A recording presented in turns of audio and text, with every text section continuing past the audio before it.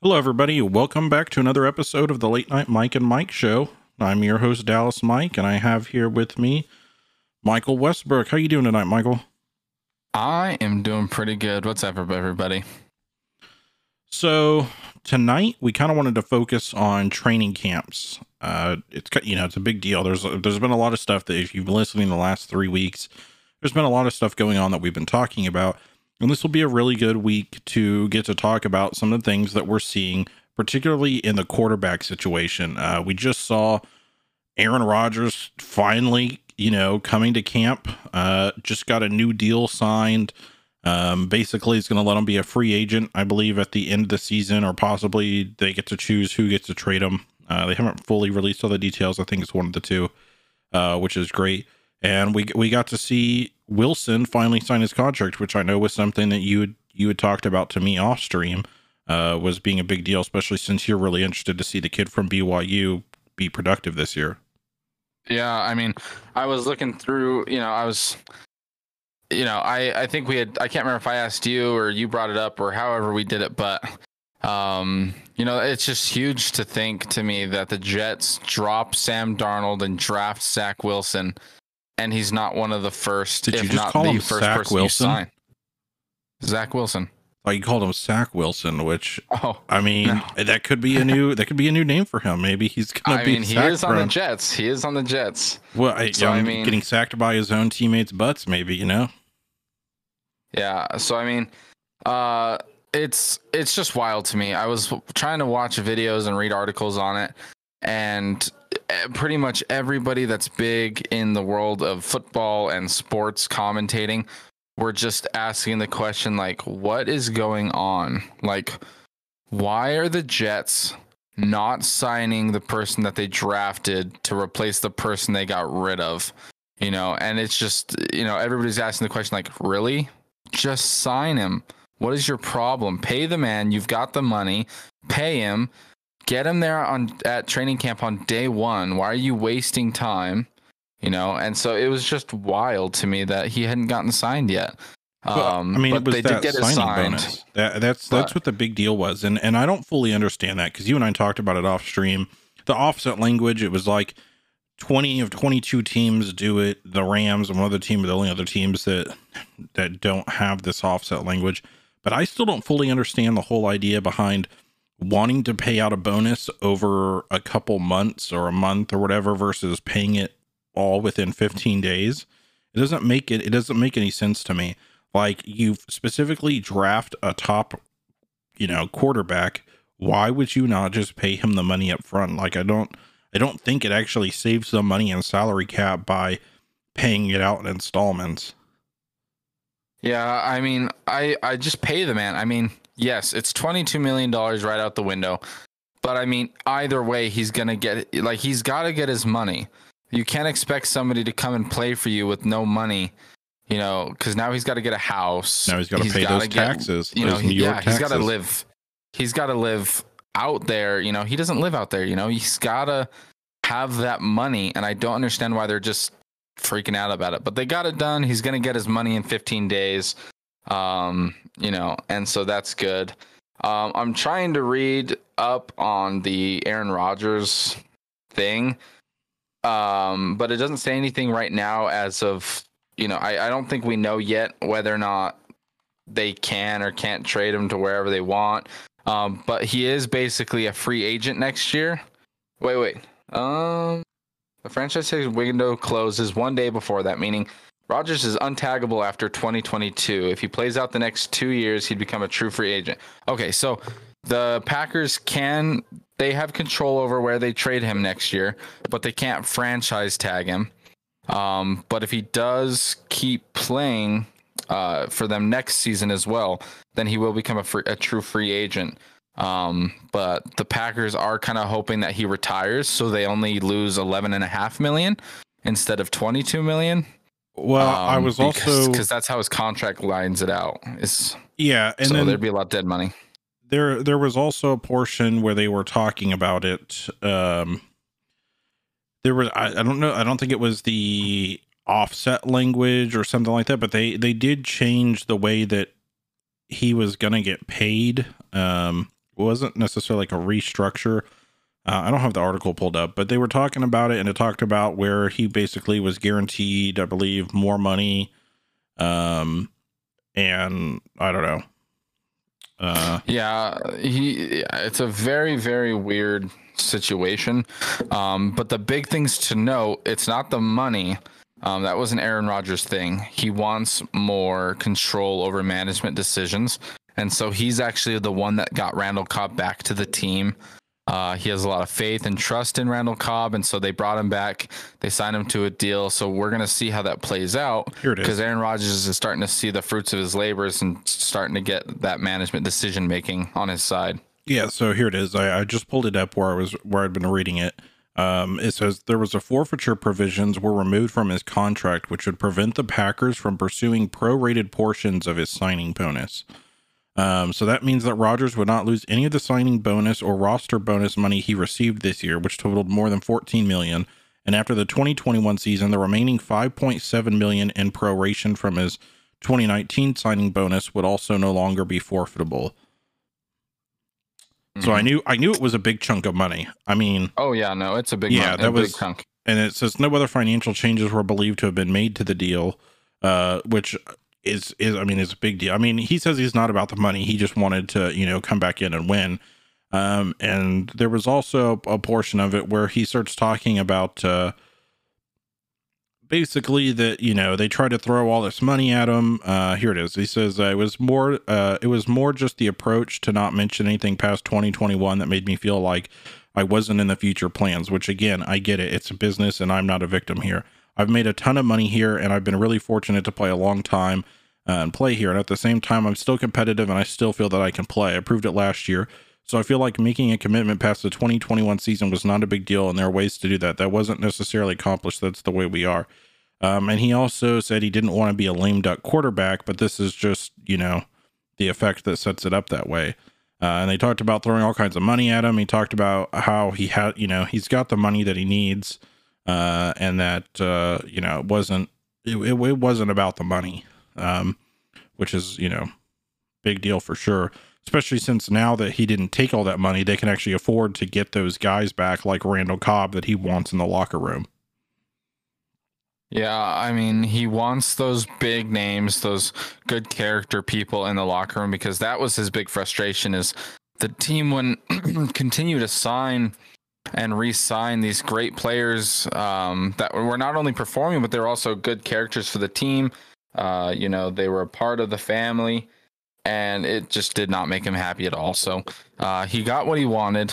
They're starting to fix it up. So he even said his relationship with the general manager is professional. And so we're going to see how this how this season goes, because how it goes is going to base whether or not he stays with them or he wants to be traded.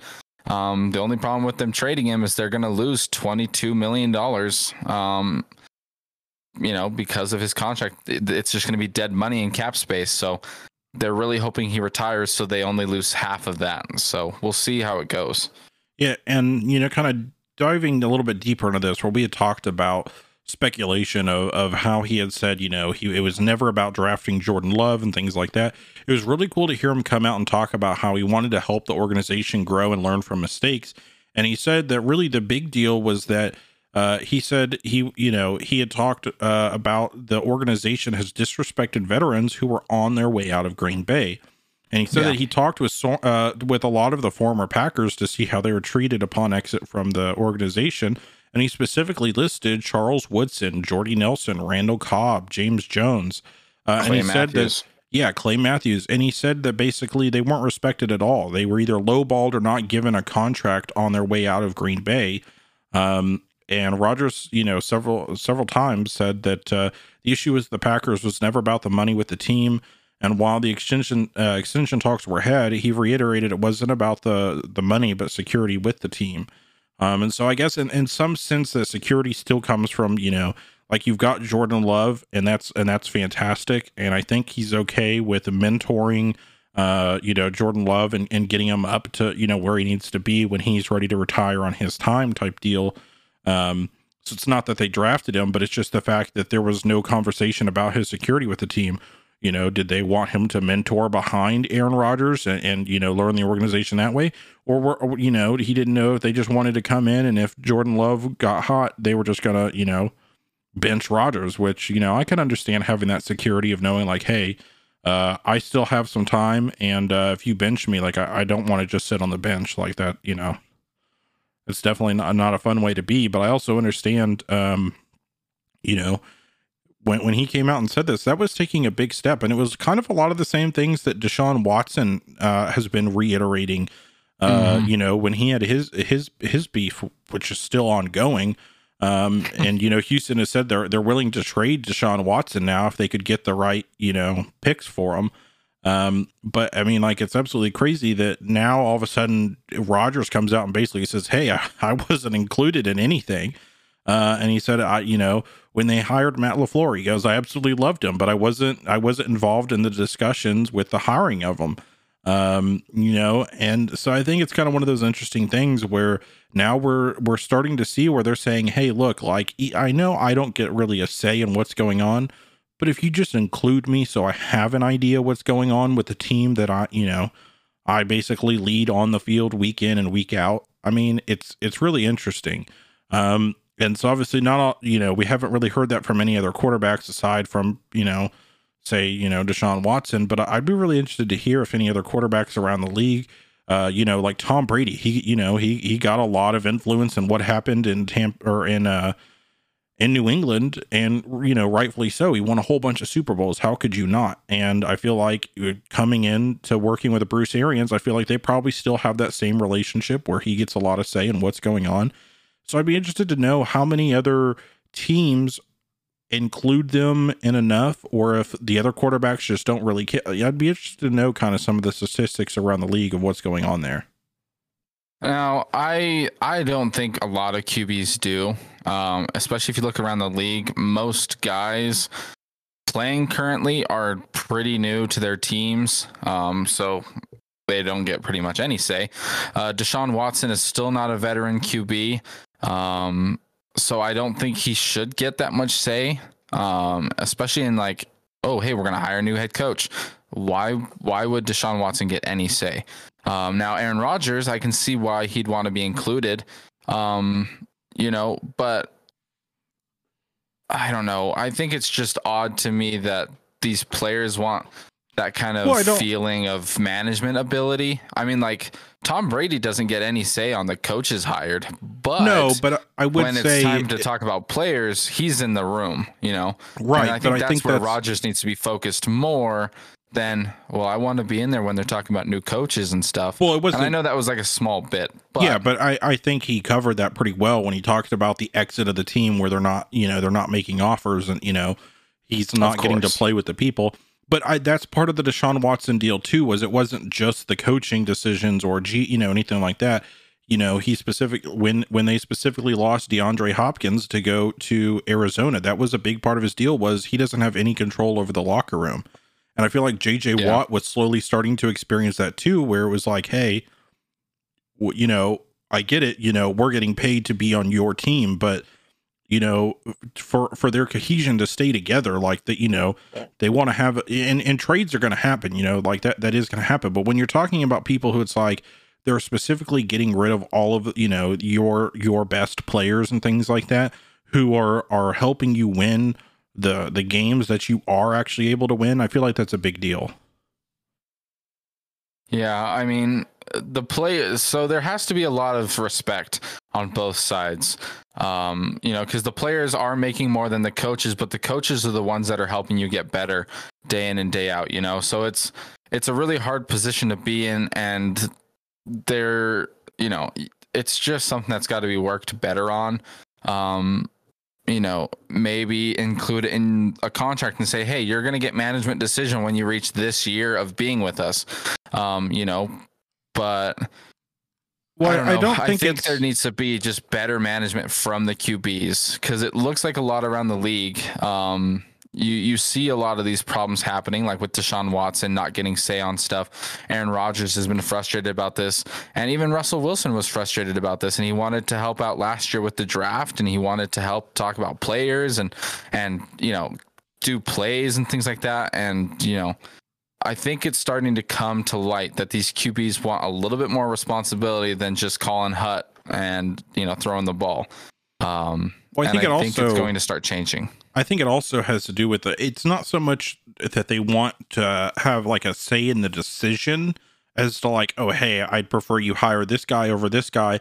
But I think also a portion of it, whether it's a player or whether it's whatever, you know, if you go read what Rodgers was saying earlier on, there was a portion of it where he was saying, you know, like, hey, like, I'd like to be able to have a say in like, oh, hey, this guy, you know, he's going into free agency. Just to let you know, I would like to see him come back. You know, he fits into the, you know, whatever, blah, blah, blah. Well, and if you know, I think it's just him wanting to be able to, you know, or quarterbacks in general wanting to be able to say like, hey, I really like having this player on the team.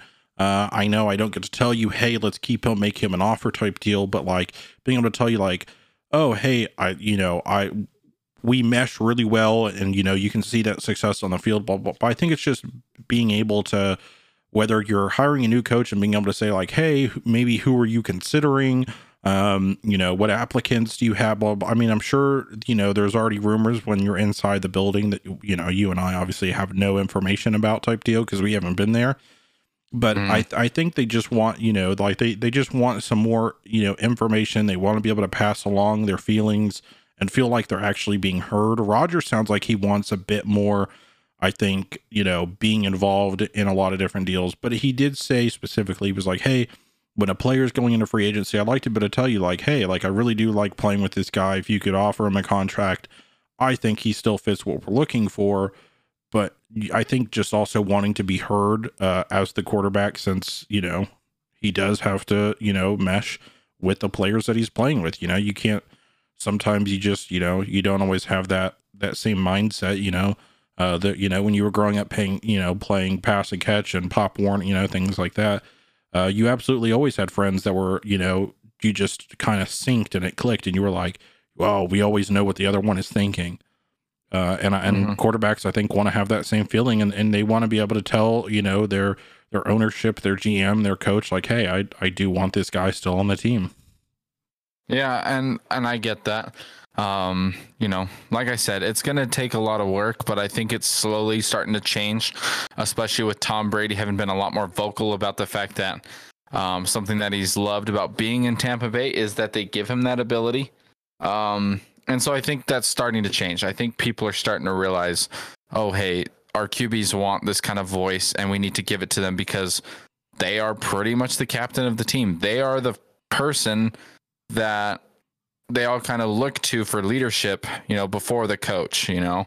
And so if the QB wants to say, hey, we should keep this wide receiver, we've got a good connection. All he needs is one more season and we'll get it figured out, you know, whatever. I mean, so I know they've got to listen. I know we were kind of talking about veteran versus non-veteran just a second ago, and being able to like have you know, some control and say. So let me ask you this: do you think Patrick Mahomes gets any say about who he wants on the, you know, or being able to talk to Andy Reid and be able to say, hey, you know, I really like having you know, so and so on the team. You know, let's re-sign him. Or things like that. Do you think he's able to? Because I feel like him and Andy Reid probably get along pretty well. I feel like he's probably being listened to in Kansas City. But I mean, I know he's still young and new, and he's definitely not of, you know, an old time veteran like Kirk Cousins or anything like that. But well, I mean, what do you think? You think he's getting any say there in Kansas City? I don't think there's a lot that's needed to be said, you know. Because obviously everybody knows Tyreek Hill is doing great. Obviously everybody knows that Travis Kelce is doing great. You know, but I think from informal conversations, if Patrick Mahomes says, "Oh yeah, like me and him got this in the bag this week. Like we're gonna like he, you know, he's gonna be like my wide receiver one for the week. Like he's like we've just been connected all week." You know, him saying anything good about them around Andy Reid is going to make him think and know about that player a little bit more. And I think Andy Reid's just a good coach in the fact that he listens to what his QBs say. He listens to what the players have to say. And, you know, if they're just not working out, he makes an executive decision. But if they're working out or he can see that they're doing better, I honestly think that he takes into account what others say around him, but I don't think they actually have a sit down meeting and talk. But I do think he listens to what his players have to say, and you know, he takes it to his thought process, and whether or not he goes against what they say, it's because he takes it all in and makes the best decision he can as the head coach. So I mean, he's kind of a separate coach. You know, it's more difficult when you have somebody like Matt LaFleur who's newer, who's going to have that, where he's just going to kind of be, hey, I'm new, I'm figuring out my thing. And I think he's starting to realize, at least with plays, I need to trust my QB and that we need to work together. The GM has kind of always been a stickler and always wanted to do his thing. So we'll see how that one goes. But there are a lot of teams, I think, that are going to start looking at their QBs and starting to take what they say, you know, for what it's worth. So I don't know. That's my thought on it. Yeah. What about you, Michael? Do you think Patrick Mahomes gets a voice? Formal, informal? I mean, I'm sure there's a bit of both in that aspect. I mean, Andy Reid's been around a long time, right? And anytime I don't know, maybe it's just the way that I see Andy Reid, just like how he carries himself. He just seems like, you know, yeah, sure, he's definitely a serious guy, but I feel like Patrick Mahomes seems kind of goofy sometimes. Just anytime you've ever seen, you know, and he grew up in the Texas Rangers clubhouse because his dad played for the Rangers, right? And I feel like, so he just you know, he's goofy, you know, he's one of the guys, and I feel like he probably, you know, Andy Reid probably vibes with that pretty well, honestly. Like, I just feel like Andy Reid is like, okay, look, on the field, like, we're serious and everything, but off the field, you know, like he probably gets his guys pretty good. I mean, I know there was kind of that situation with the running back who just said he would never play for Andy Reid again, just because, you know, whatever. But Le'Veon Bell, yeah. But I mean, also Le'Veon Bell's had some issues, so I don't know how much that I trust. Some issues, a lot of issues. I was trying to give him some, you know, credibility or some modesty of, you know, whatever. But he's paid millions of dollars, and he's complaining about one of the best coaches in the league because he didn't let him do whatever he just wanted to do. Right. But so I think Andy Reid is no pushover. So Le'Veon Bell's stepping way out of line. So I think he's way in over his head. Yeah. So I think when Patrick Mahomes, you know, if he comes off, you know, he comes off the field after practice and, you know, he kind of meanders over to Andy Reid, you know, he and kind of gives him a nudge, and he, you know, he's all like, hey, you know, me and Tyreek, just, you know, blah, blah, blah, you know, or Travis Kelce just hooked up, and I know there's a contract, or, you know, whatever, blah, blah, blah, you know, maybe we keep him around, you know, let's, you know, let's give it another year. Let's see what happens. And I'm sure Andy Reid probably, you know, takes that into consideration, says, hey, you know, my quarterback who I just signed to a, you know, long-term deal, and, you know, who definitely is one of the, you know, he's kind of like JJ Watt was for Houston, where, you know, he buys into the city that he's in. I think, you know, that's, it's going to be one of the same deals where, you know, Andy Reid's like, hey, look, I know I need to keep, Patrick happy.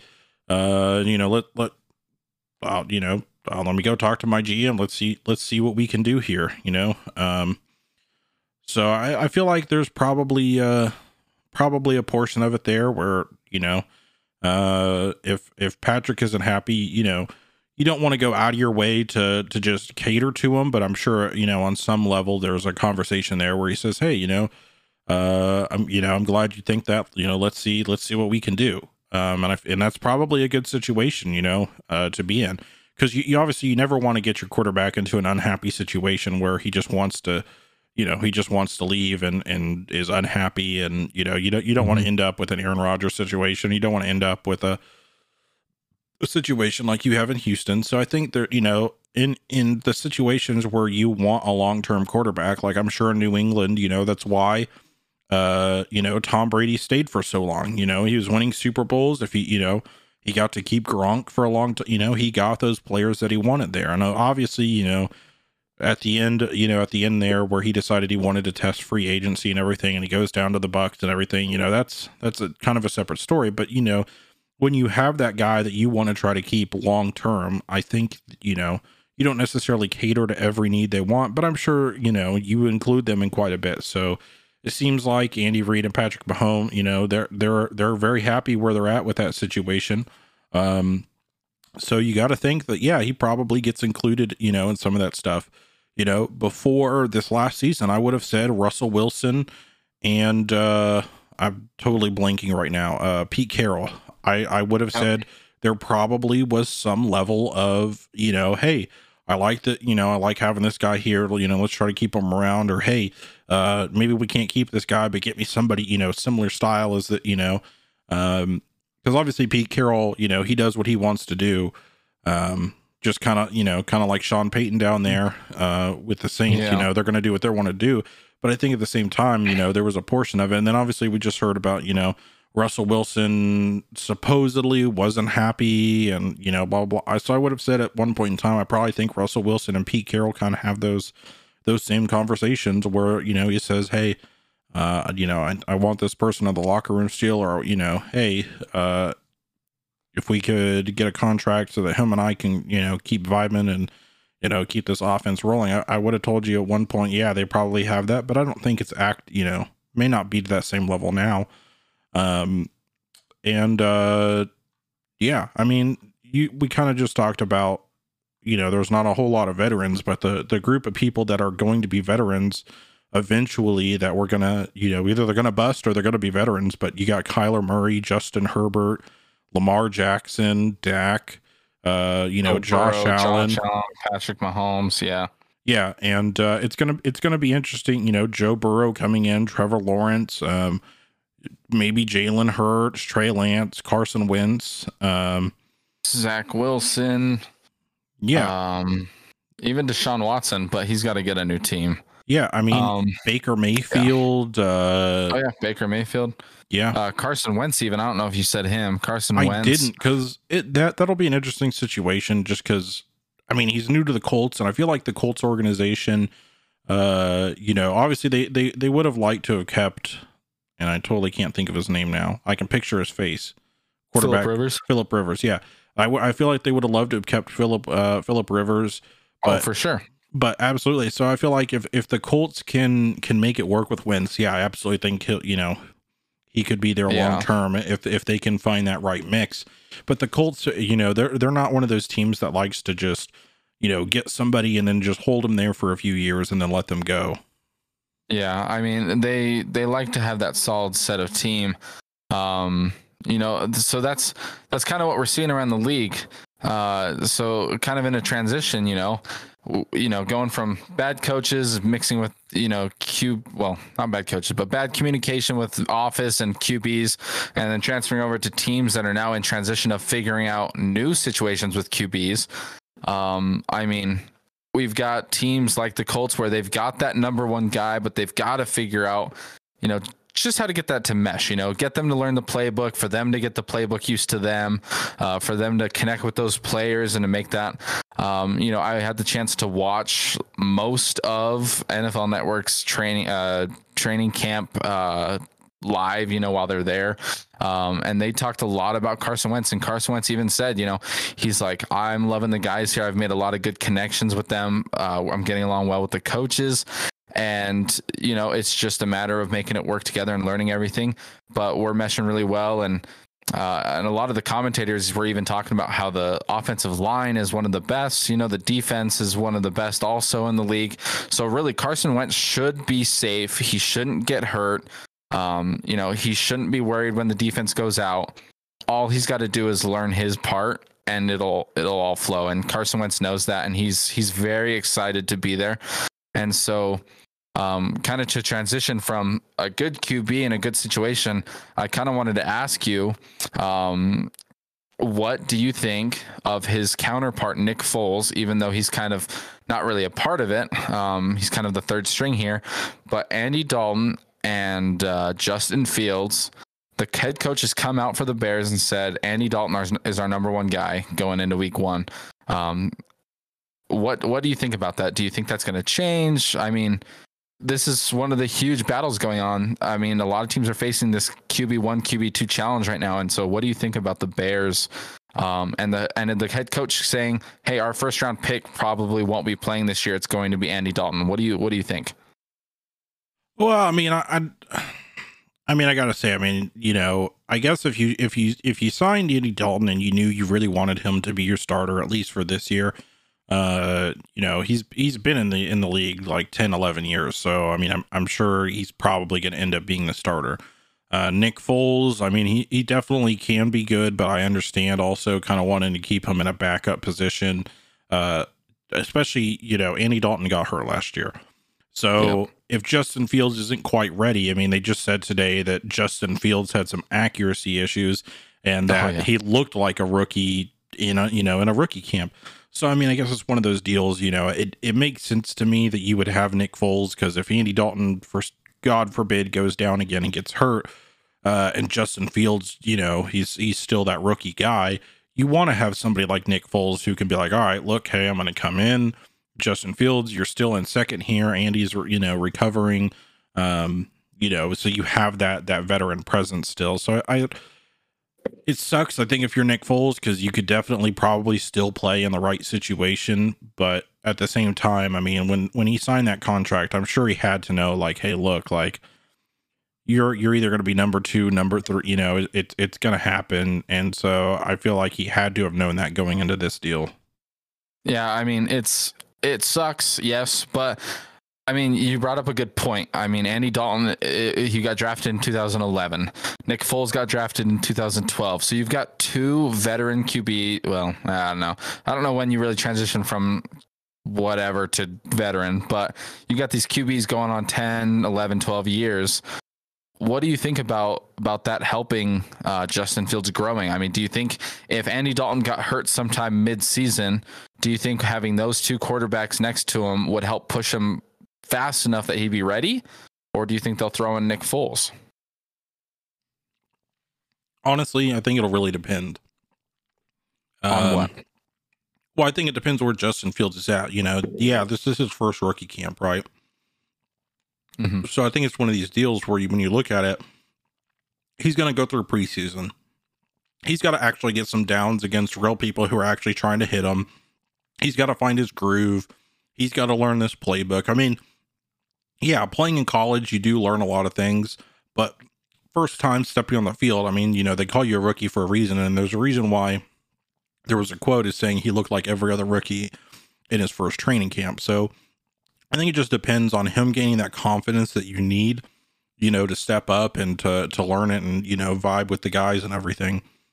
So I think, yeah if he got hurt, well, I say if Andy Dalton got hurt, I'm sure there's a potential chance that Justin Fields could get some reps in games. Mm-hmm. But if you had to learn from Nick Foles, I don't think it'd be the worst thing in the world. I mean, Nick Foles has been around a long time. He definitely is a veteran. Yeah. Even when you're a veteran, you know, they always say, you can't teach an old dog new tricks, but you know, they certainly can go out there and can still teach, and they can still get it done. So I think for Justin, I kind of want to say it's 50-50, honestly. Okay. Yeah, no, I agree. I think it's going to be based upon, you know, how humble is Justin Fields, you know, up until that point of Andy Dalton getting injured, you know, is he going to be constantly competing for that QB1 spot? Or is he going to actually take that time to compete, but also focus on growing and learning from the 2 QBs next to him and really taking into heart what they say? Because, you know, if he never gets hurt, I don't see Justin Fields playing this year unless Andy Dalton really just does not do well. But, I mean, Andy Dalton's a pretty good quarterback. The Bears are not a good team, really. I mean, I don't know what's wrong with them. There's just weird things. They get unlucky. Sometimes their line falls apart, their defense falls apart. They've had some bad drafts and haven't necessarily kept up and stuff. They haven't necessarily kept up with the times as far as, I think, trading and getting new people. There was a time there that the Bears looked really good, at least offensively. They had some really good players, and then they got really hairy with some cap space, and I think paying players too much, you know, trying to do too much at once to try to be competitive, and then kind of fell into that lacking position, I think, for the last few years where, Mitchell Trubisky just wasn't working out. And I don't think they were prepared to really, draft anybody, or were scared to commit too much money to anybody too long term. They didn't really know what they wanted to do. If they just kind of wanted to try to buy their way into, hey, let's trade for a bunch of really good players, and see what we can get, or do they go for the, hey, let's develop some players? And so I think for the Bears, I think that's that's kind of a big deal. We're here. They're saying, hey, we got Andy Dalton.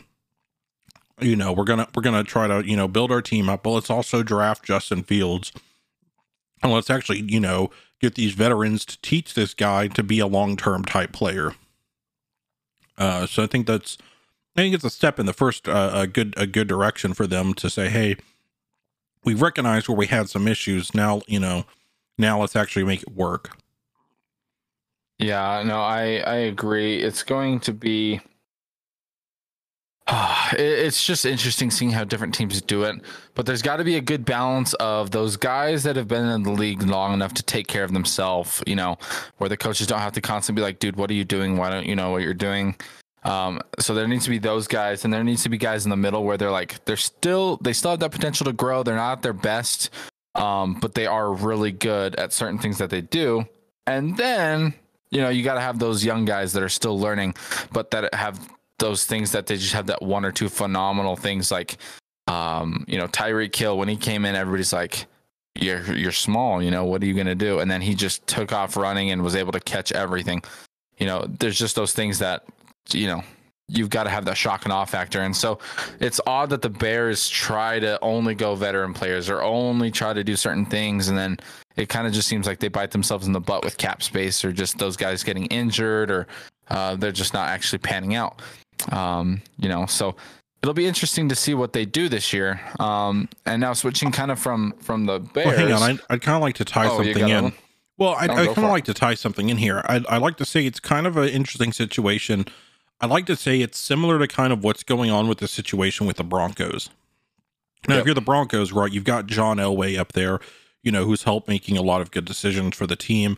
They definitely obviously were very happy when they had Peyton Manning, and they saw that success. And then, they've had a couple good years here and there, but then lately, they just haven't really stacked up. And I got to say, it's kind of like an interesting situation where you've got Drew Lock and Teddy Bridgewater there for the Broncos, where, Drew Lock isn't a true freshman, right?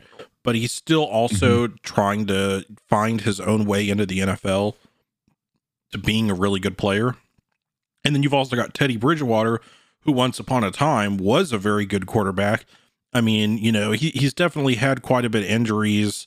Particularly, we all know that big hit that we saw when he was playing with the Vikings. And he's trying to find his way back. And so I'd say Teddy Bridgewater is definitely a more veteran quarterback. I don't want to say he's veteran because he's been in a backup role a lot. But, now we've got the two of them competing, where it feels very similar to Andy Dalton, who was stuck with the Bengals for a long time and didn't really have a good team around him. So he definitely, he got all of his reps in and everything, but just, he's never had the weapons or the threats or the ability to really do anything. So now coming into the Bears, where he's got like Marquise Goodwin, who can definitely catch, deep balls, and is good. And I feel like it might be a better situation than at least, where the Bengals were when he was with them. So I feel like the Broncos situation is very similar. Drew Lock is kind of that situation as to what Justin Fields is. Of course, Justin Fields, brand new off the draft pick, true rookie. So, they're going to be trying to figure out where you've definitely got the younger guy competing against a more experienced person. And it's a very similar situation, but it's also very, if you're one of those fans, obviously you're really hoping like, hey, look, we've got two guys here. One's younger, one's a bit more veteran. Hopefully between one of the two, one of them is going to come out and shine and just really find that momentum with the team. And so I think it's one of those deals where they're in a very similar situation. I mean, of course, we really did, kind of talk about this because the Saints are in a similar situation. Jameis Winston, and Taysom Hill, right? 49ers, Trey Lance, Jimmy G, so there's several teams that are really kind of stuck in this position, where you want to see how, more veteran player versus rookie or true rookie, you know, however you want to look at this. So it's definitely an interesting situation for a lot of these teams to be in. And so it's going to be really hard, I think, from this point to say, hey, I think this person is going to be the starting guy. Obviously, if you're the Bears and you have Andy Dalton, it's a bit easier to say, hey, I think, you know, this guy really is going to be it. But if you look at these situations where it's Drew Lock, Teddy Bridgewater, or Taysom Hill and Jameis Winston, or even Jimmy G or Trey Lance, you know, that's a bit harder of a situation because we, you know, yeah, sure, we got a couple glimpses, or even I know we kind of have vaguely touched on this in conversations before, but even in the situation for the Patriots where it's Mac Jones and, you know, Cam Newton, where, you know, at least in camp right now for Mac Jones, he's looking great. And he definitely has kind of shown like, hey, I could take over and this wouldn't be an issue. But in the other situations, like, you know, here, we need to see them in some preseason games, right? We need to see how they actually hold up against not playing against your own teammates, not playing against practice squad guys, not playing against guys who are, you know, trying to make the cut, you know, to, you know, really make, you know, you want to see them against guys who have no idea what your playbook looks like. And so I definitely think it's going to be one of those deals where, you know, Andy Dalton has this better chance, and, you know, but for most of the teams, it's going to be a more competitive piece where, you know, those veteran guys kind of have a better chance because they know some things. And the true rookies are, you know, they need to get some more looks, and they need to get a lot more comfortable before a coach or a GM can say, hey, yeah, this guy's going to be our starter. I don't know. How do you feel about those situations? Because I know we agree on the Mac Jones one, but how do you feel about, you know, Taysom Hill, Jameis Winston? How do you feel about you know, those situations, Drew Lock and? Well, I've got a lot to say about those guys, but we are coming up on kind of a good halfway point. What do you think? What do you think about taking a commercial break right now, and then when we hop back in, I can go in depth on my thoughts on the Saints, the Pats, the 49ers, even the Jags. And yeah, you know, absolutely. We can discuss more in depth on their QB1 battle, you know, before the season starts. Yeah, absolutely. Let's do that. And we'll bring you back in right after the break. Sweet. All right, everybody. Welcome back from this break. And we're getting ready to talk about how Mr. Westbrook has some thoughts on the shootout that's going on between different teams in the league. And so we've talked quite a bit about the Saints, right? That's obviously been a big deal this whole time. But let's go ahead and hear your thoughts, because I know obviously you really like Mac Jones for the Patriots. What have been your thoughts since you get to watch some of the camp today?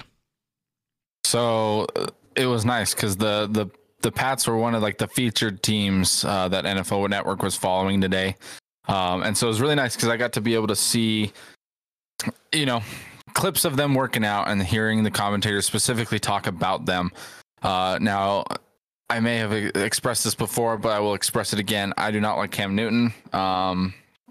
I just don't like him. I don't think he's going to perform well this year. I got to ask, what's with the hate for Cam Newton? I'm just curious, because I'm also not a Cam Newton fan. I haven't been for some time, obviously. I think that started with some of just his general attitude. I think when when you know, he came into the league. But I'm just curious, what drives your hatred for him?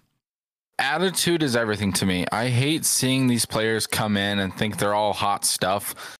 Cam Newton did it. Justin Fields is doing it. Apparently, according to some teammates, he's not doing that now. But, you know, all the talks afterwards when he was being interviewed and stuff, he's like, oh, I know I'm the best, blah, blah, blah. I don't like that. I don't care if you're pick number 1 or you're pick number whatever the last one is, number like 200 something. Mr. Irrelevant. Yeah, I know it's Mr. Irrelevant. I just didn't know what the number was. I don't know what the pick is. I just know it's Mr. Irrelevant. But, I'll never know the name. I'll never actually know the number, but it's because they're irrelevant. Yeah, but they're typically super humble, attitude. Though. They're humble, though. That's the thing. When you're Mr. Irrelevant, like obviously I think there's a certain portion of like, okay, I just got picked. I just got, yeah. But if you think about it, though, like there have been obviously a lot of undrafted free agents who go on to become good players. But I do think it's special that whether you got drafted or whether you're an undrafted free agent, obviously, though, getting drafted by a team, even though you're Mr. Irrelevant, like, that's kind of cool. Like, that is a story, like you see all these players who are like, oh, I was Mr. Irrelevant, and they've got their Mr. Irrelevant jersey, plastered on the wall. So, but they're always very humble because, they actually got drafted. But I have to agree with you, on his attitude. And I think part of it comes from, I'm an Alabama fan. We know Auburn beat, Alabama the year that he won the national championship. No, I mean, they won, the national championship, in 2010. He also won Heisman that year. I don't know. I just think it's one of those things where I'm just, maybe I'm still a little bit salty about that because I hate seeing Alabama lose.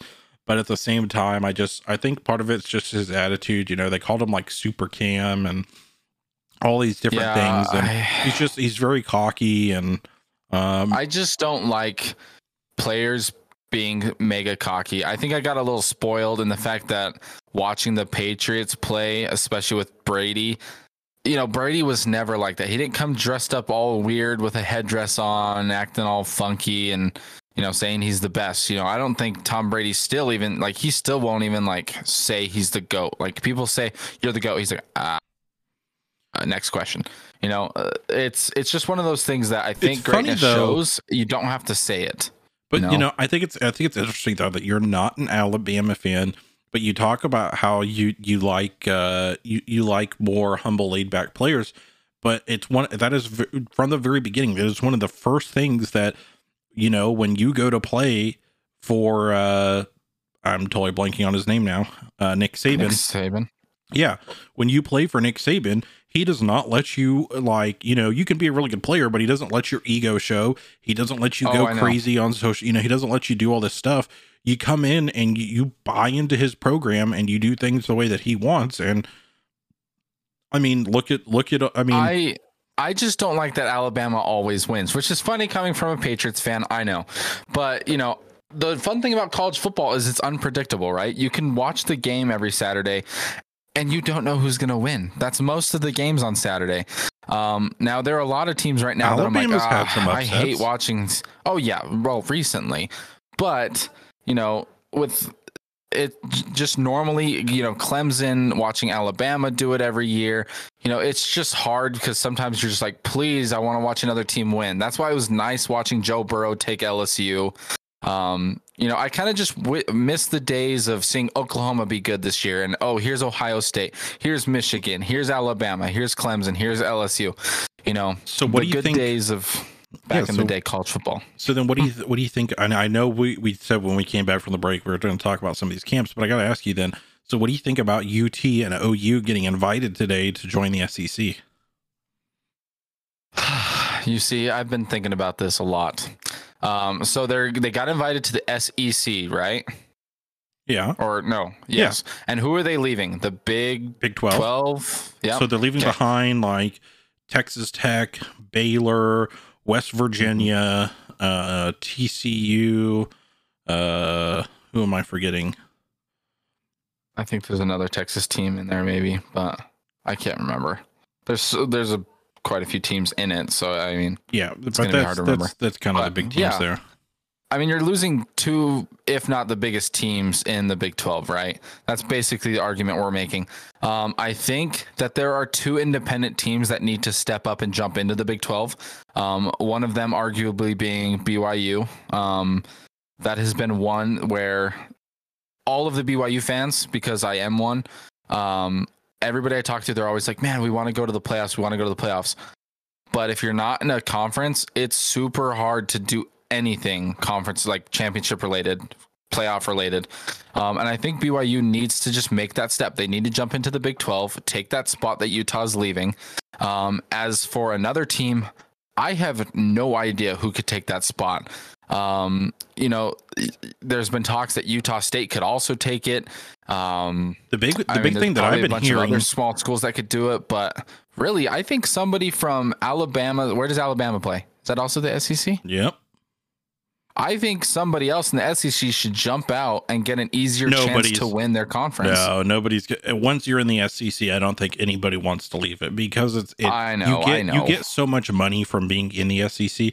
Now, here's the deal. So I've been looking into this a lot more. I really do like college football. I know we really said we weren't going to focus on a lot of college football this year, but I think one of the interesting things talking about college football. I think it matters.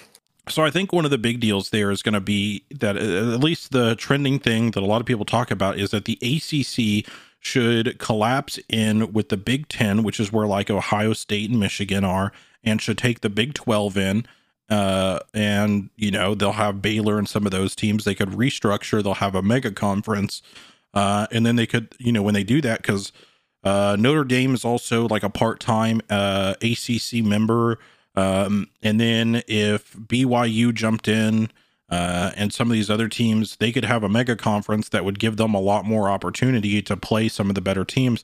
But I think when you get like UT and OU into the SEC, when you recruit players, there are a lot of players who want to go play against the best.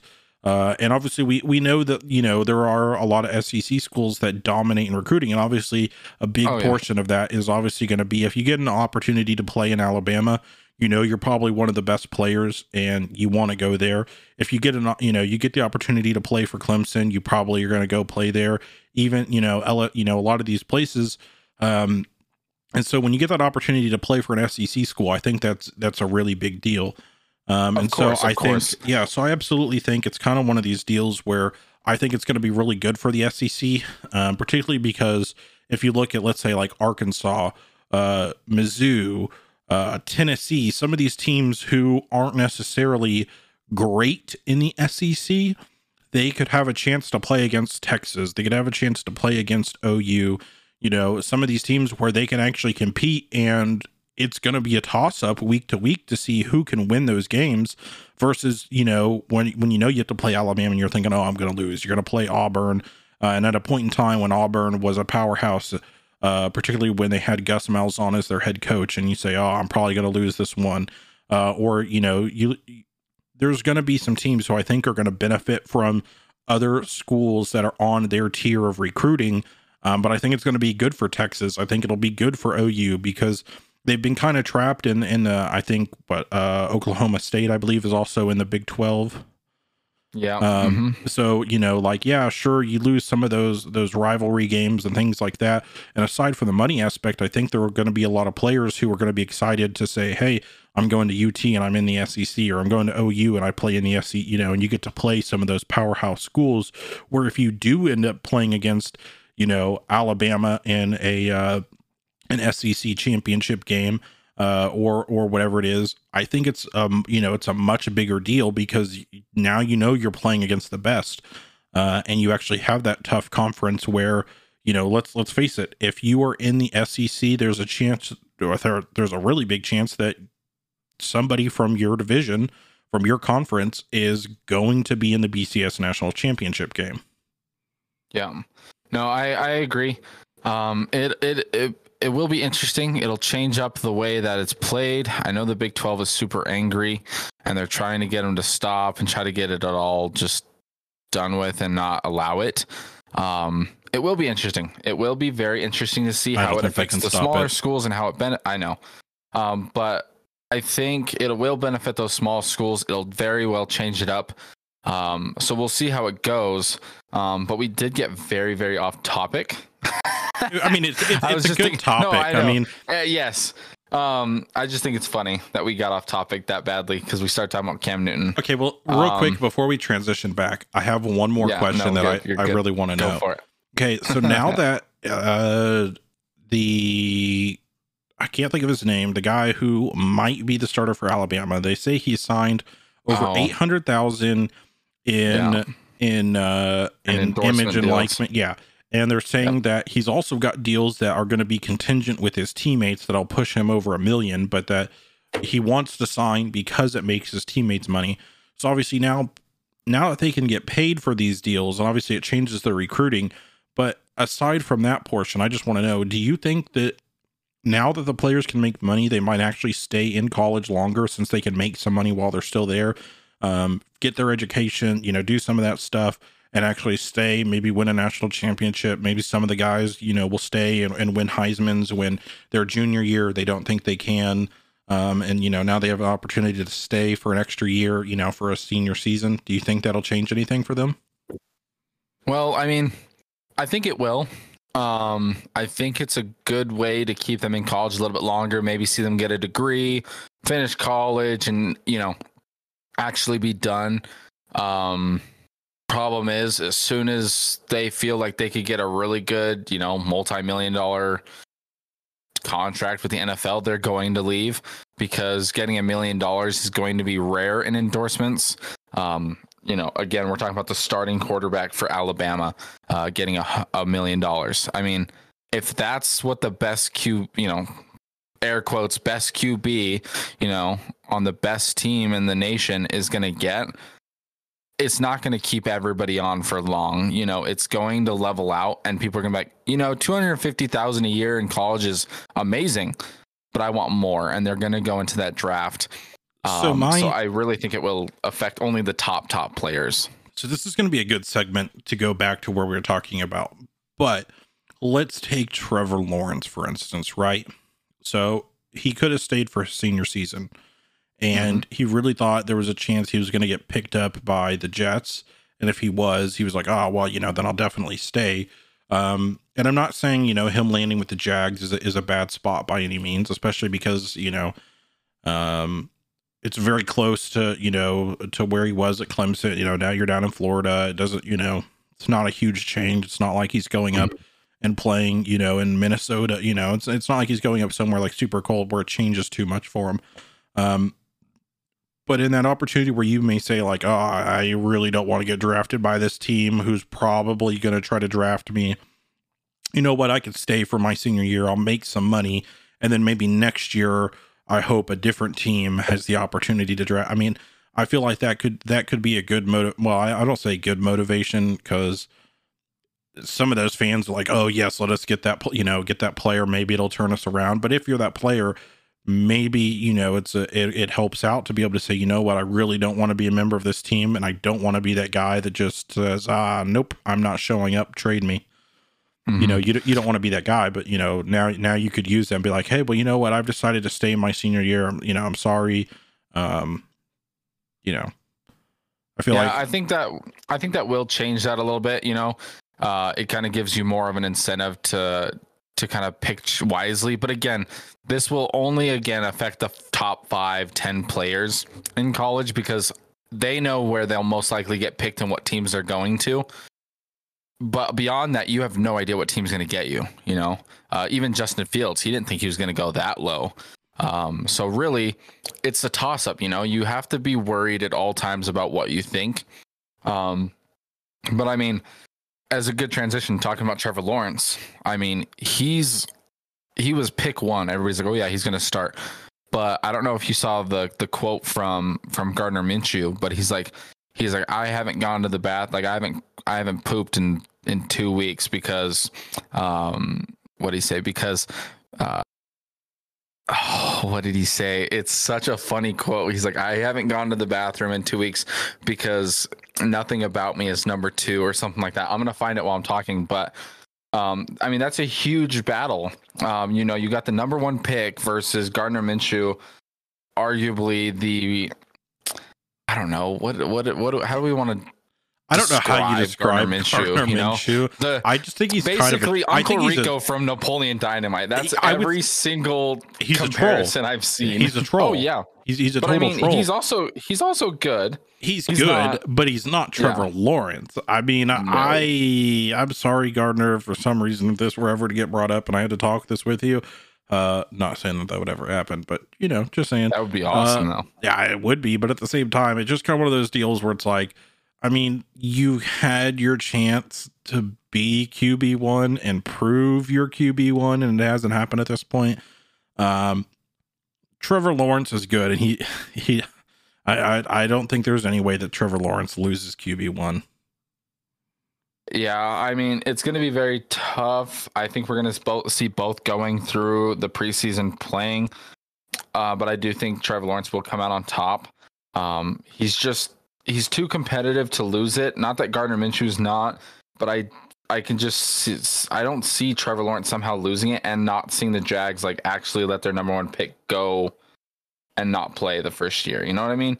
So I mean, really, yeah. So that's kind of like the weakest competition we've got right now, you know, going on in the NFL. The one that you had asked me about before with the Pats, I mean, we've got Cam Newton and Mac Jones. Cam Newton, I feel like that's probably the weakest, I gotta be honest. What do you mean? Like it's already QB1 stated? Yeah, I kind of feel like Mac Jones should have that job. I feel like it's fairly. That's interesting. So, even though Bill Belichick says Cam Newton is QB1, whatever. Look, every Patriots fan right now is watching Mac Jones play, and they're like, dude, we kind of want him to play. Because we saw what Cam Newton did last year, and none of us are really wanting to see it possibly work out with him. Because he's not the long-term option. You know, they signed another 1-year deal. I mean, that's not what you do for somebody that you think is going to be your next long-term player. I just think if you're the Patriots, I honestly think that Mac Jones is going to win it at some point in this season, and Cam Newton will 100% not sign for the next year. Yeah, well, I mean, if I was Cam Newton, I probably wouldn't sign either, honestly. But at the same time, I mean, like, if you look at it, though, there's no way that you get Mac Jones and you sit there and say, look, like, he's at least on par with Cam. Like, why? Like, yeah, sure, Cam Newton's a veteran, but what does Cam Newton have going for him at being at the same level of Mac Jones as a veteran than Mac Jones, who's only going to get better as he goes? Like, it doesn't make sense to me. Like, I think you have to choose Mac Jones at that point. There's no downside to it. Like, what do you lose by letting Mac Jones play, you know, by letting him play? Yeah, you lose just as many games, if not less, than what Cam Newton would do.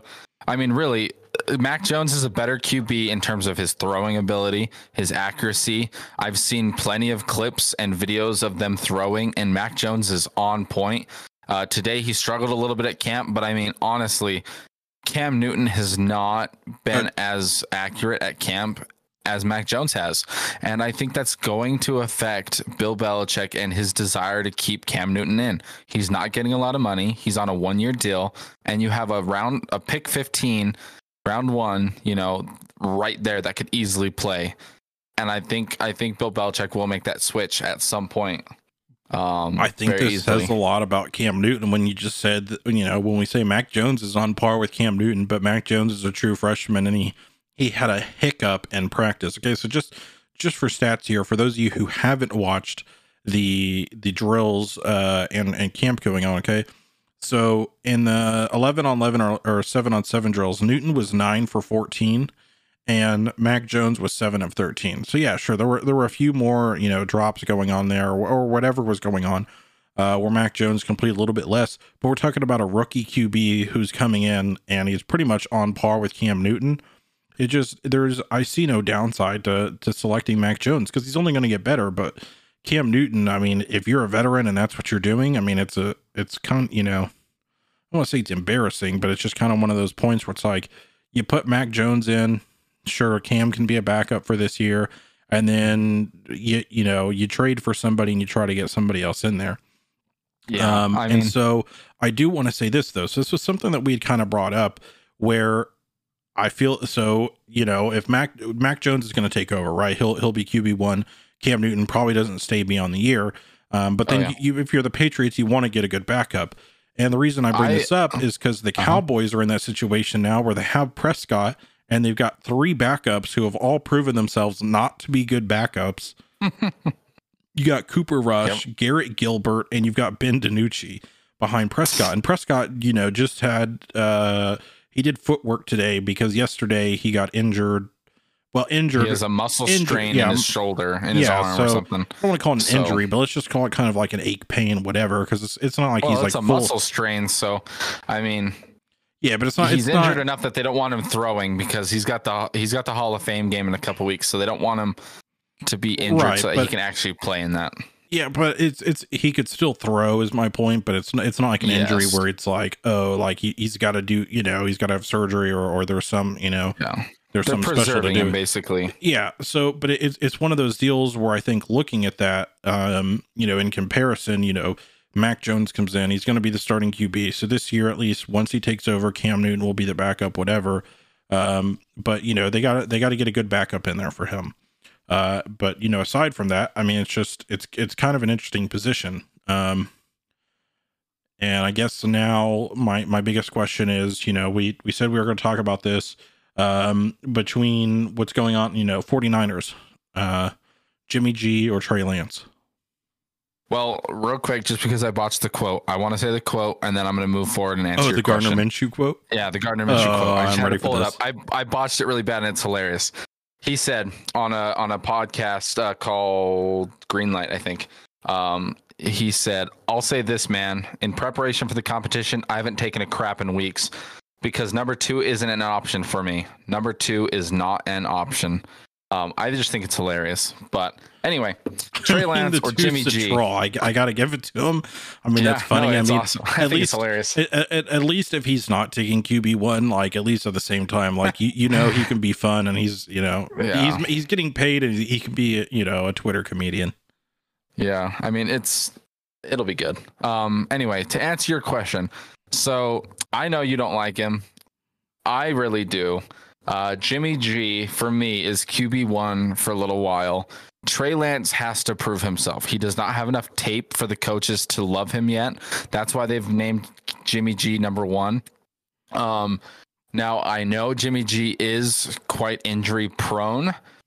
However, I will say this. I don't remember who I was talking to the other day about it, but anyway, Jimmy G, I think, is going to be on a salvation tour this year, to give it a name.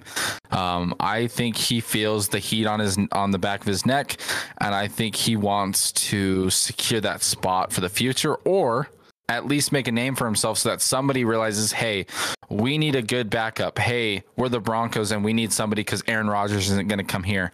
Hey, we're the Cowboys. What if you come be number 2 because Dak Prescott keeps getting injured?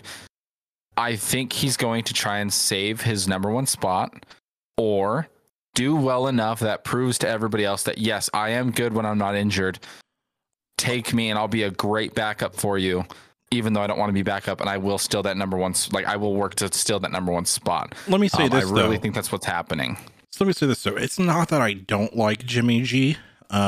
When he was the backup to Tom Brady, and he got some throws in and everything, he was doing good. And then he came into San Francisco, and he takes that number 1 spot, and he does his deal. He's really good, right?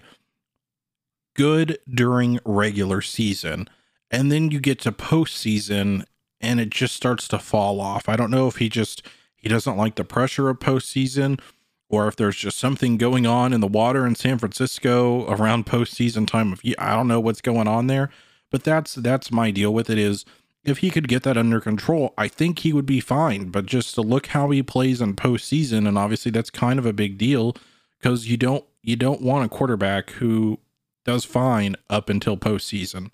So that's my deal with it. So if Jimmy G could get his stuff sorted out, I wouldn't. It's not that I have an issue with it with him. It just the postseason thing is an issue in my opinion. I would say he would be fine and he would have total job security. But I think because people recognize, hey, look, you've got some issues here in the postseason and we need that to not be an issue when we make it to the Super Bowl or, we make it here, make it there, whatever it is. I think that's going to be kind of a, that's what's holding his job security back and why they drafted Trey Lance.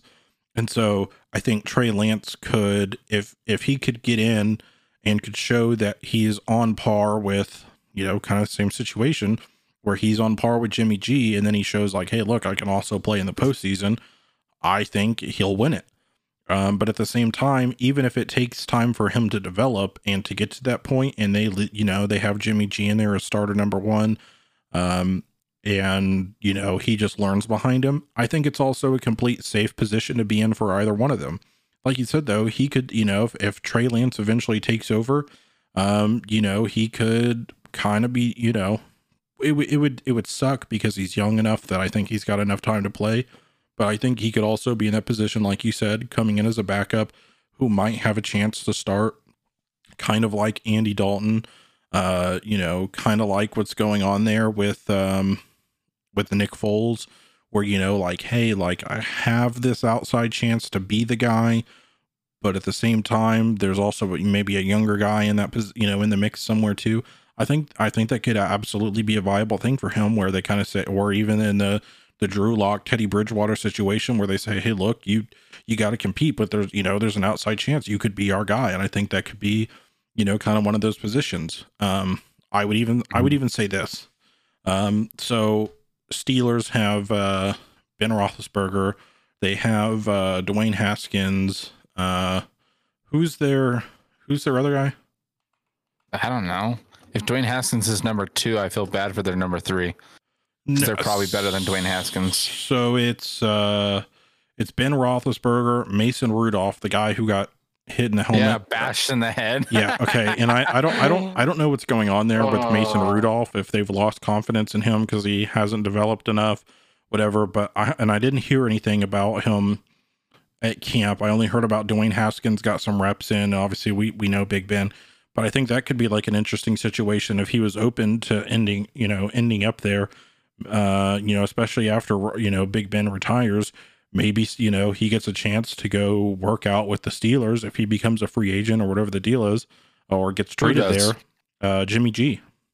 I think that could be an interesting. He goes to the Steelers? Yeah, that could be an interesting situation because you already know he's better than Dwayne Haskins, who's got some issues going on there. Mason Rudolph, I wouldn't say is a bad guy, but he's probably a better backup than he is a main quarterback. He did good when Big Ben was down, but I mean, we haven't seen. Well. Yeah, but I think maybe, he needs some more time to develop. So if you look at it, maybe Jimmy G gets a short 3-year contract or something, 2-year, whatever it is, tries to help Mason Rudolph a bit more, but also gives the Steelers a chance. Cause I mean, it's not like you have a bad setup there. Cause you've got, Juju, you've got, Chase Claypool, you still got Eric Ebron. I mean, you've got Najee Harris there on the running back. So it's kind of one of those positions where, he could go in and still have the threats and everything that he needs, with what's going on there. Their defense obviously still needs maybe not a little bit of work, but, because they've got some people there in TJ Watt and Cameron Hayward, some of these guys. But, that he could go in and be, under Mike Tomlin and get some stuff going there and still be competitive. Obviously it's a tough division to be in, but, you could be in that position where he could be their guy and jump ahead of Mason Rudolph and Dwayne Haskins. Yeah, I mean, truly, it's going to be interesting. I mean, really, if you look around the league, there are just so many teams that are either fighting for QB1 or they've got some backup problem. And, the Steelers, I think, are probably one of the teams that are the most set with a good backup or two. Mason Rudolph proved himself to be decently good. He's probably a lot like Daniel Jones or Jimmy G, kind of on that level. But really, I mean, if Big Ben goes, Mason Rudolph could be next up, or the Steelers could be in the look for a good veteran. Now, obviously, I have no idea. The Steelers have not shown that they're going to do anything, but I wouldn't be surprised if Big Ben retires after this season. I thought he was going to do it at the end of last season just because he seems so tired, so hurt, so beat up that I thought he was going to do it because Phillip Rivers was also going out. So was Drew Brees. I really thought Big Ben was leaving. I just thought of something. What? The team that he could go to that would make a lot of sense. Just Big Ben, Big Ben could go to, or who Jimmy G could go to? Jimmy G. Okay, who?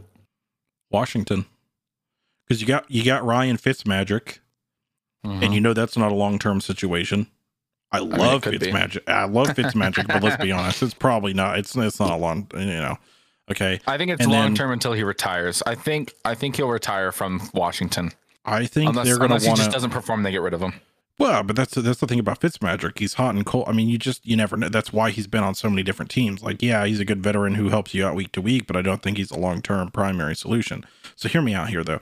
So their backup is Tyler Hinkie, or I'm sure I'm Heineke. butchering that, Heineke, yeah, whatever his name is. Who got traded from San Francisco last year as the backup to Fitzmagic, and then you've got Kyle Allen, who was traded from Carolina, who was the quarterback at Houston and not the Texans. I mean, he was he played for the University of Houston.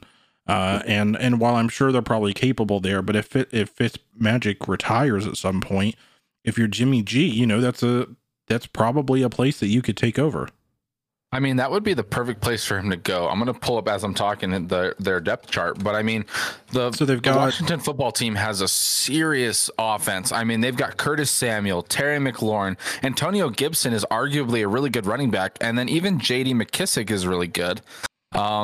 They could do some more work at the tight ends. Or no, Adam Humphries is pretty good too. Logan Thomas, I don't think we've just seen enough of him. I think they need to fix that position.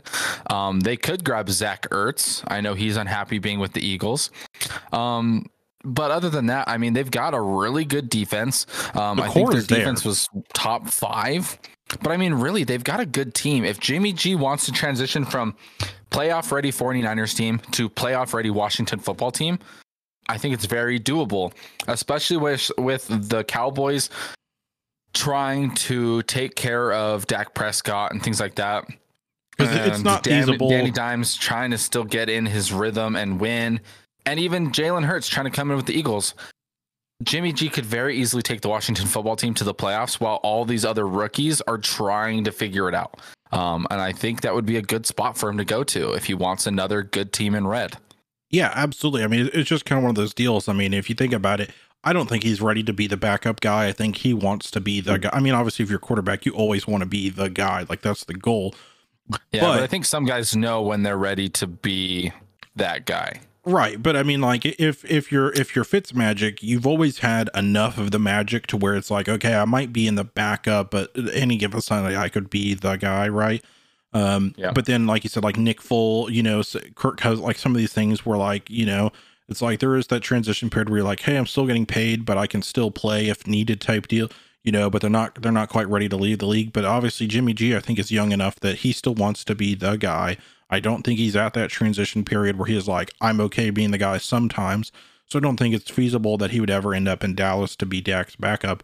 But I feel like between Washington or the Steelers, where, like Fitzmagic has probably some time, but how much time does he want to devote to it? Or, or does the team want to actually give him? Because obviously he gets around.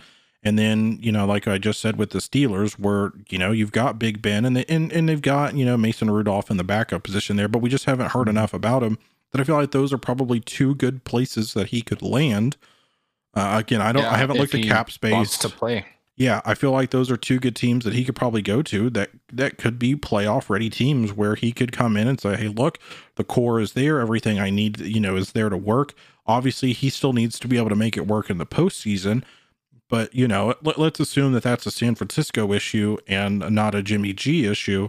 Both of those teams have great looks for him that I think could be good. Of course, obviously, Washington or the Steelers would have to be willing, probably to give him some time to make it work. But I mean, let's face it, like those are teams that if you were a quarterback and you were looking to make a new move somewhere, and you haven't already been recently traded, those are 2 teams that are, could probably be a good fit for a lot of guys. Yeah, I mean, it would really depend. Are the 49ers unhappy and gonna sorry, I got something stuck in my throat apparently. But if the 49ers get unhappy and they're like, hey, we're not going to trade you, we're going to put you a second string. I think Jimmy G's going to want to leave and go play first string. He played under Tom Brady long enough. He feels ready, I think. And so if he wanted to go to the Steelers have $7 million in cap space this year, 7.3. Now that's this year. I have no idea what next year's going to be. We don't know that yet, obviously. So let's say Big Ben retires and they only have, I don't know, 7, 8, 9, 10 million in cap space for the year. I mean, Jimmy G's going to have to take that pay if he wants to play for him, or he can get a lot more money and go to the Washington football team because they've got 17.1 million. And there's no way on planet Earth they're filling all that cap space in the next year or 2. So, he can really get a big payday if he goes to Washington. So Yeah, but then the other thing that I'd like to mention, okay, I'm just saying right now, ignoring the money side of it, because you never really know what's going to happen, who's going to retain salary, different things like that, particularly if it's a trade or whatever. But I mean, even Deshaun Watson could go to either one of those two teams, particularly like the Steelers. Again, I know the money would be an issue there because he commands a big payday. But can you imagine if Deshaun Watson was there in the Steelers organization taking over for Big Ben? That would be crazy that's another situation. big one. Yeah, I mean, if Deshaun Watson went to the Steelers, I mean, that would be huge. The Steelers would be they would wreck their conference. I mean, truly, they're one QB away from being a real playoff contender and actually going to the Super Bowl, because I don't think Big Ben has it anymore to really take them and compete against the Chiefs. But I think Deshaun Watson very easily could. And I think that's what would get them out and beat the Ravens and beat the Browns by having Deshaun Watson. Yeah, I mean, the Pittsburgh Steelers, the Washington football team, they're both great teams for QBs. They're in good positions. They are about to be maybe off their team. Right, exactly. They have good cores. They have what they need. But in those positions, I think, and actually both of those, you got an older quarterback who sometimes has it, sometimes doesn't. A quarterback could come in and completely, change the face of it. And obviously, in Washington, like I said, they've got some young guys in the backup position there, and it's the same thing going on with the Steelers. You got Mason Rudolph and Dwayne Haskins, young guys. You could bring another veteran in and kind of keep the ball rolling and see that progress. And so I think those are going to be two teams to watch out for. Because if you get a good veteran, perfect. Yeah, I mean, it's a good setup, which is interesting that from the Steelers standpoint, we saw all of those big trades kind of going on where we saw Carson Wentz move. We saw Stafford, we're seeing, quite a bit of these quarterbacks move. And particularly if you start to think about in some of these transition periods where, let's say Drew Lock takes over for the Broncos, right? I don't know what Teddy Bridgewater's contract looks like, but maybe he goes and takes over for one. Or let's say Taysom Hill is there with the Saints, and you've got Jameis Winston, who maybe wants to try, he wants to try to still be the guy. You could see him absolutely maybe go to one of those two teams. So it'll be really interesting to see how they fill out that position. Do they maybe draft a real young guy, like the Jags did, where they get Trevor Lawrence and then they just throw him in, so it'll be really interesting. Hadn't really necessarily thought about that until now, because I hadn't taken enough time to look at their depth charts, but those are going to be very, very interesting situations. Oh yeah. I mean, QB seems like it's the thing that's about to rotate out pretty heavily. Like all the names that we've seen for the last 10 years are going to be a lot of different teams and jerseys, jersey colors with those names that we've noticed.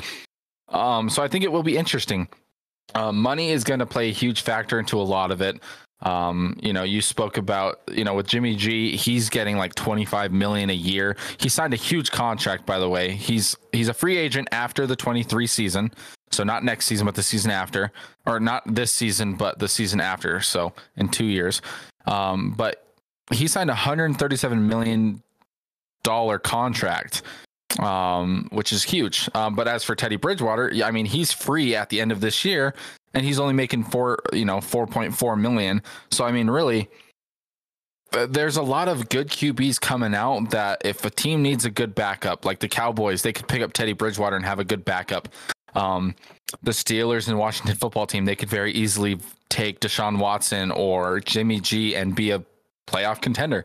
But we'll see. I mean, it's going to be based on who is happy with their team. Is the team happy with them? What's going to be going on in a year? Who retires? Does Aaron Rodgers retire? Are the Packers now a free team to go to? Is he traded somewhere else? I mean, I think next year it'll be a crazy offseason for QBs. So I think it'll be very fun, actually. Okay, so hear me out here. I think this is accurate.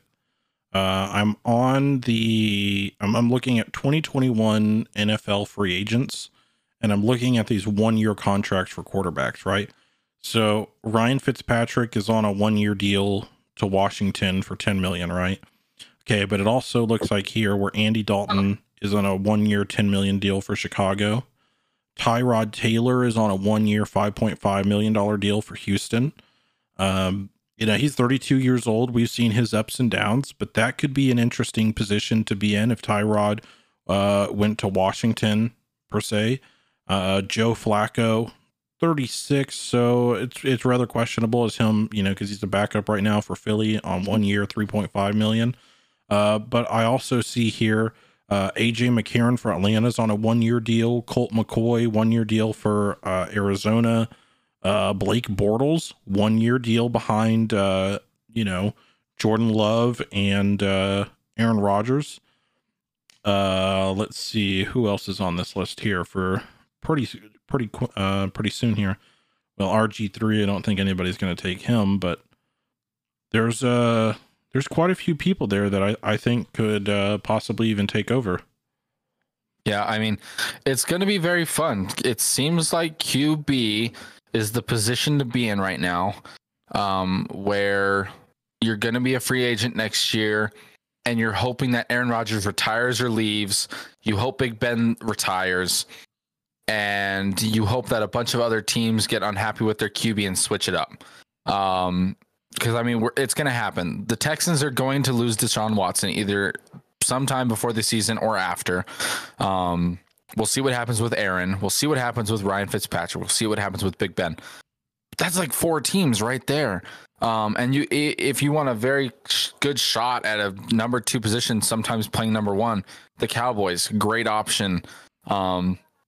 Even going and battling up in New England for it, you could do that. Now, obviously, they're not looking to hire any new QBs, but if they let go of Brian Hoyer or Jarrett Stidham for some reason, but I mean, even Cam Newton's going to be gone, so you could try and go secure a number 2 spot or fight off Mac Jones for it. I mean, really, there are just so many teams that you could go for. It would be hard to pass up the option because even like the Rams, they just picked up Matthew Stafford, but he's going into like his 10th or 11th year as well. I think he got drafted same year as Andy Dalton, So I just pulled up 2022 NFL free agents. And would you like to know who I just saw on the list that I think could be an interesting free agent after this next season? Who? Josh Rosen. Oh my gosh, I don't even know where he's playing. Is he at the Dolphins? He's with San Francisco. And what? Yeah, so it says right here, Josh Rosen, 25, San Francisco. He's, I believe, making pretty close to league minimum at $850,000, and he'll be a restricted free agent. But if he got traded, it could be interesting to see how. I mean, wait a minute. No, he's not with San Francisco. San Francisco, I think, is still paying his contract. He's with the Dolphins. No, he's with the Cardinals. No, he's not still. No. Josh Rosen is with the Bucks. I'm pretty sure. I think he's third string. No? Either this page is no. It says right here he's the quarterback for the 49ers. Oh yeah, he's on the 49ers. I just looked it up. That's so weird. I didn't know this webpage I'm looking at is very weird. Yeah, it says. He was okay. So it says he was under an entry level contract from 2018 to 2021. But then I guess at one point he then went to the 49ers in 2020. I don't know. This webpage is a little interesting there, but I'm just saying if Josh Rosen could pick it up, either one of those two, particularly like Washington or somebody like that, that could be an interesting person who comes in and could take over. Yeah, no, I agree. It'll be, there's a lot of teams that could go and get them and do these things. Yeah, it'll be interesting. It'll be very, very interesting for QBs this next offseason. So one of the things that we had mentioned earlier in the week, and I think this is a good point to talk about it, is that we were wondering where people would end up. And one of the ones that I want to talk about is Richard Sherman. Oh, yeah. Richard Sherman and Xavier Howard.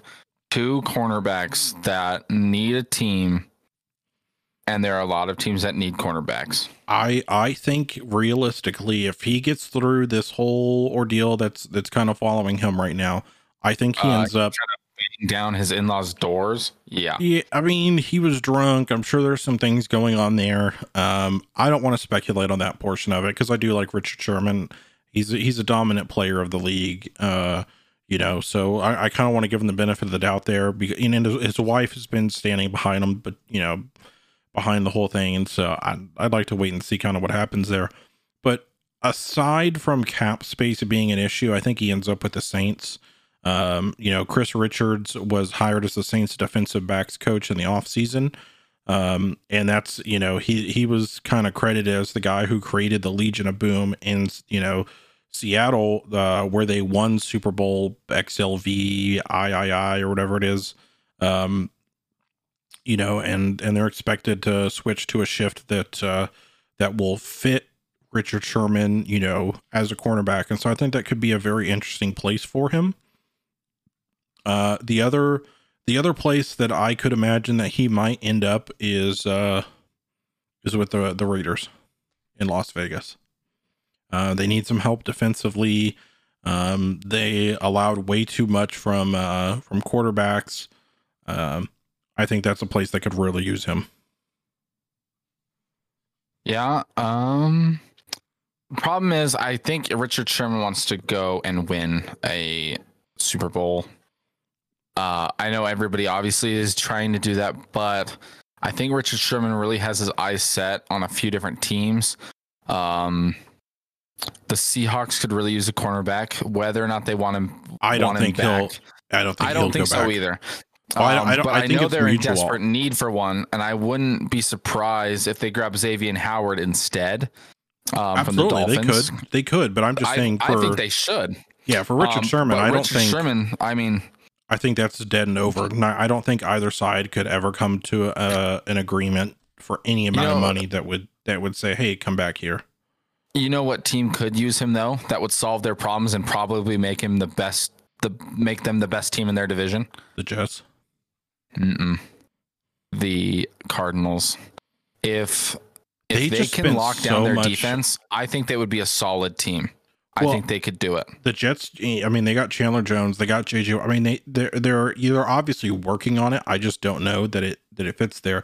Now, the reason I did just mention the Jets, though, is that Robert Saleh is the new head coach, and he used to be the 49ers defensive coordinator, which is, so Saleh and Sherman worked together. And they were also, Robert Saleh was also in Seattle when Gus Bradley was the defensive coordinator. So, I mean, they've kind of got some familiarity there too. And Saleh, I believe, is also bringing the cover 3 style. That is what, the 49ers used when Sherman was there. And, the same cover 3 scheme is exactly, what, Chris Richards was using, with the Legion of Boom. So both of those two could also make sense.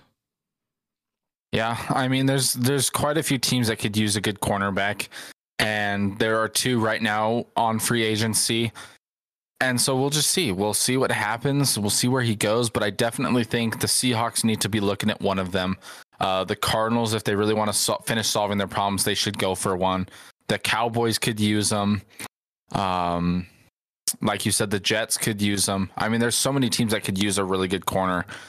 Why not? Just go for it. Try it. Sign him to a 1-year deal. If he doesn't work out, get rid of him. Trade him. He has a ton of draft or trade ability. I mean, he's still young. He's still good. So just get him, at least for the investment of trading for somebody later.